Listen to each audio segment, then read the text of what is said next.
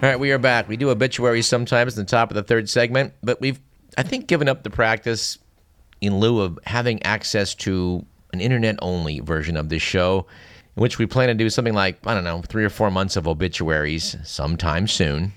But we have to mention the passing of Leonard Nimoy, who played one of the great characters in the history of television and the history of science fiction, in the person of Mr. Spock. This correspondent was inspired by the passing of Leonard Nimoy to go back and look at a Star Trek episode I'd not seen since it aired. That was in 1967. Holy mackerel. You Trekkie fans know all about this, I'm sure, but it was called The Menagerie and was based on the pilot, the original pilot for the Star Trek series, which apparently did not sell. They shot a second pilot with the crew that became those familiar to us, Kirk, McCoy, Spock, Chekhov, etc. Oh, and let us not forget Lieutenant Uhura. But the original pilot featured actor Jeffrey Hunter. But I gather somewhere along the way that production was running so slow that Gene Roddenberry decided to combine footage from the original pilot with some subsequent footage and blend them together in a 2-part series.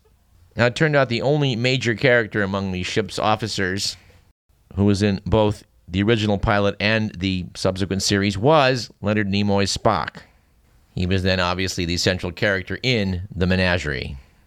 He thus became the glue that held The Menagerie together. I'll have to say, Jeffrey Hunter was pretty good as Captain Christopher Pike. And you can certainly do worse than to follow my lead and use whatever means you have at your disposal to check out that wonderful episode from 1967, The Menagerie. As a supplement to our brief mention of Leonard Nimoy, we should mention the passing of Harve Bennett. He was a TV producer who had a lot of success with the Mod Squad and the $6 Million Man, who got involved in the Star Trek franchise after they made the first film. Now, I think the first Star Trek film is not bad. It's got some pretty interesting elements to it, but many people found it rather slow and boring, so they decided to spice things up when they did Star Trek Part 2. And that's where Harve Bennett got involved with the franchise. He went back and looked at all the original TV series episodes and decided that the one that involved Ricardo Montalban as Khan Noonien Singh would be the perfect villain to bring back on the big screen. And although I don't know that I can speak for the whole Star Trek community, I think that it is widely accepted that the Wrath of Khan was the best of all of them. Harve Bennett used to like to point out that the New York Times review of the second movie, Wrath of Khan, began with, "Now that's more like it." Bennett said, I'll never forget that. I'd like that on my tombstone." Anyway, we'll have more to say about Star Trek, Mr. Spock, Leonard Nimoy, etc. on a future program.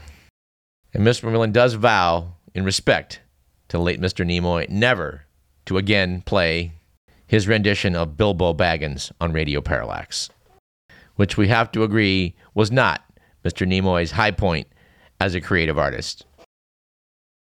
Something else I was inspired by with the death of the late, great Leonard Nimoy and looking back at this Star Trek episode was to pull off the shelf a sci-fi classic I'd not seen in many years, Blade Runner. Do have to note that the layers of complexity you see in a film like Blade Runner really ratcheted up a notch from the likes of, ordinary sci-fi. And I guess we should compliment the real-life flying skills of Deckard, the protagonist in Blade Runner, and also Han Solo in Star Wars. Had to land his plane on a golf fairway after an aborted takeoff from Santa Monica Airport. By all accounts, Harrison Ford did everything right and put his aircraft down onto the fairway without anyone being hurt, although I understand he had his bell rung pretty good by the whole process and was asking people, "Where am I?" as they were pulling him out of the airplane. But there's an old adage in aviation that any landing you can walk away from is a good one, and I guess by that standard, he certainly made a good landing. Of course, I'm trying to think what the corollary to that is. I'm trying to remember what the definition of a great landing was. I believe it's one in which the aircraft is still usable. By the way, when it comes to obituaries, we are going to talk a bit about the passing of Boris Nemtsov, the leader of Russia's reformers who was shot dead on February 27th. That's worth talking a bit about, but we don't have any time today, unfortunately. All right, let's talk a bit about the whole UC follies.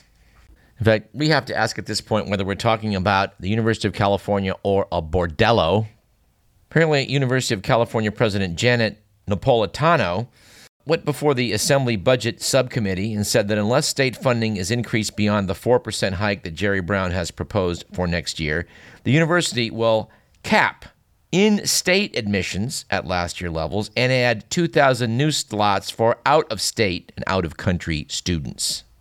Now, it's noted that non-resident admissions to UC pay a premium of about $23,000 on top of tuition. So, this is all about the money. We're going to cap state students and sell off slots at the University of California to people who pay more. We need to get Neil Rude back on the program here to continue our discussion about UC. Apparently, Napolitano said, "We will not be admitting students that we don't know that we actually have funding for." Democratic Assembly Speaker Toni Atkins slammed her plan, expressing frustration over UC's latest attempt to use students as bargaining chips. We would refer you to the graph in the article by Alexei Kosov in the Sacramento Bee showing UC non-resident freshman enrollment over the past 10 years. Boy, talk about a bunch of hockey stick graphs. Let's look at the 5 biggest UC campuses: Berkeley, Davis, Irvine, LA, and San Diego. Their respective enrollments for non-resident freshmen have gone up, respectively, from 9% to 30%, from 3% to 19%, from 3% to 21%, from 8% to 30%, and from 4% to 28%. What is wrong with this picture? Those giant increases are obviously based solely on the fact that the out-of-state and out-of-country students have to pay more. Does this not imply that the children of California residents are being passed over in favor of out-of-state and foreign students? Anyway, I think that's all that I have the stomach for on today's program, talking about this stuff. I do want to pose a query to the listenership as to when you think it was that C-SPAN got taken over by the Koch brothers. Doing some random viewing of C-SPAN and channel surfing, and I stumbled upon one talk at the Richard Nixon Library from a clown named Van Hipp. What I was fascinated by was seeing Ed Nixon, Richard Nixon's brother, and boy, is he a chip off the old block, introducing Mr. Hipp, who then went on a long propagandistic tirade about how defense dollars are needed, and that Edward Teller was his hero because he managed to get around David Stockman, who knew that these schemes Teller wanted to propose for the SDI would bankrupt the country. But to hear Hipp tell it, well, thank God Teller was able to prevail, and thanks to the White House science advisor, was able to get that fateful meeting with Ronald Reagan, where he convinced Reagan that off-the-shelf technology could shoot missiles down. 30 years later, this remains as big a fantasy as it was back in 1983. But by the time Mr. Hipp got done addressing his audience, you'd think that, oh my God, the Republic will fail unless we get back to doing more of this defense spending. Then I saw a chump talking at the Reagan Library named Scott Taylor, described as ex-Navy SEAL sniper and Fox News contributor. He's written a book titled Trust Betrayed: Barack Obama, Hillary Clinton, and the Selling Out of America's National Security. As you might imagine, he had also a somewhat pro-Republican skew to his diatribe. But watching him in action was pretty interesting. This is a guy who may be wrong, and in fact, I'm here to tell you is wrong, but is never in doubt. So I'm hoping that on the balance, C-SPAN is more fair and balanced. I don't know. I'll keep watching. All right, in the 4 minutes we have left, I think I'll just jump to a strange and miscellaneous topic about, of all things, the Ollie Holmes fight. There was quite a brilliant documentary on late-night TV by people who were there. They shot footage before that fateful 1980 fight, planning to make a documentary about it. When they got done, they found out people weren't too interested in seeing this footage. They nevertheless persevered and went ahead and made this documentary, which is quite fascinating. In it lies a tale of how money, greed, and stupidity can just trump both logic, but also just doing what's right. For those who weren't alive at that time, I would point out that Muhammad Ali was coaxed out of retirement in 1980 to fight heavyweight champion Larry Holmes. Ali was 38 at the time, Holmes was 30, and in the prime of his fighting life. What's amazing to this correspondent was that the odds in the fight started out as 3-1 in favor of Holmes, but by the time the fight day came around, it was 6.5 to Holmes to 5.5 for Ali, leading me to suspect that somewhere along the way, Las Vegas gambling interests were able to make a killing somehow on the fact that Ali was not going to win this fight, but he was going to be the emotional favorite of the crowd. The horrifying thing in this documentary is that you can see with your own eyes how Ali does not have it, and he seems to be coming apart before the fight. Ali's physician, Dr. Ferdy Pacheco, told the documentary filmmakers that everybody that was involved with this fight should have been put in jail. And sadly, one of the worst aspects about it was a case of medical malpractice. Apparently, the personal physician of Elijah Muhammad, the leader of the Nation of Islam, diagnosed Ali based on nothing, that he must be low in thyroid. He then gave Ali 100 thyroid tablets, which Ali, instead of taking 1 a day, began taking 3 a day. When the fight day came, Ali had nothing. He lost 10 straight rounds, and rather handily, to Larry Holmes before the fight was mercifully stopped in round 10. Ferdy Pacheco told the story of how Ali had gotten a medical exam at the Mayo Clinic, and they found that he had problems with the finger-to-nose test. He was not able to hop as well as they expected. His speech was a bit slurred.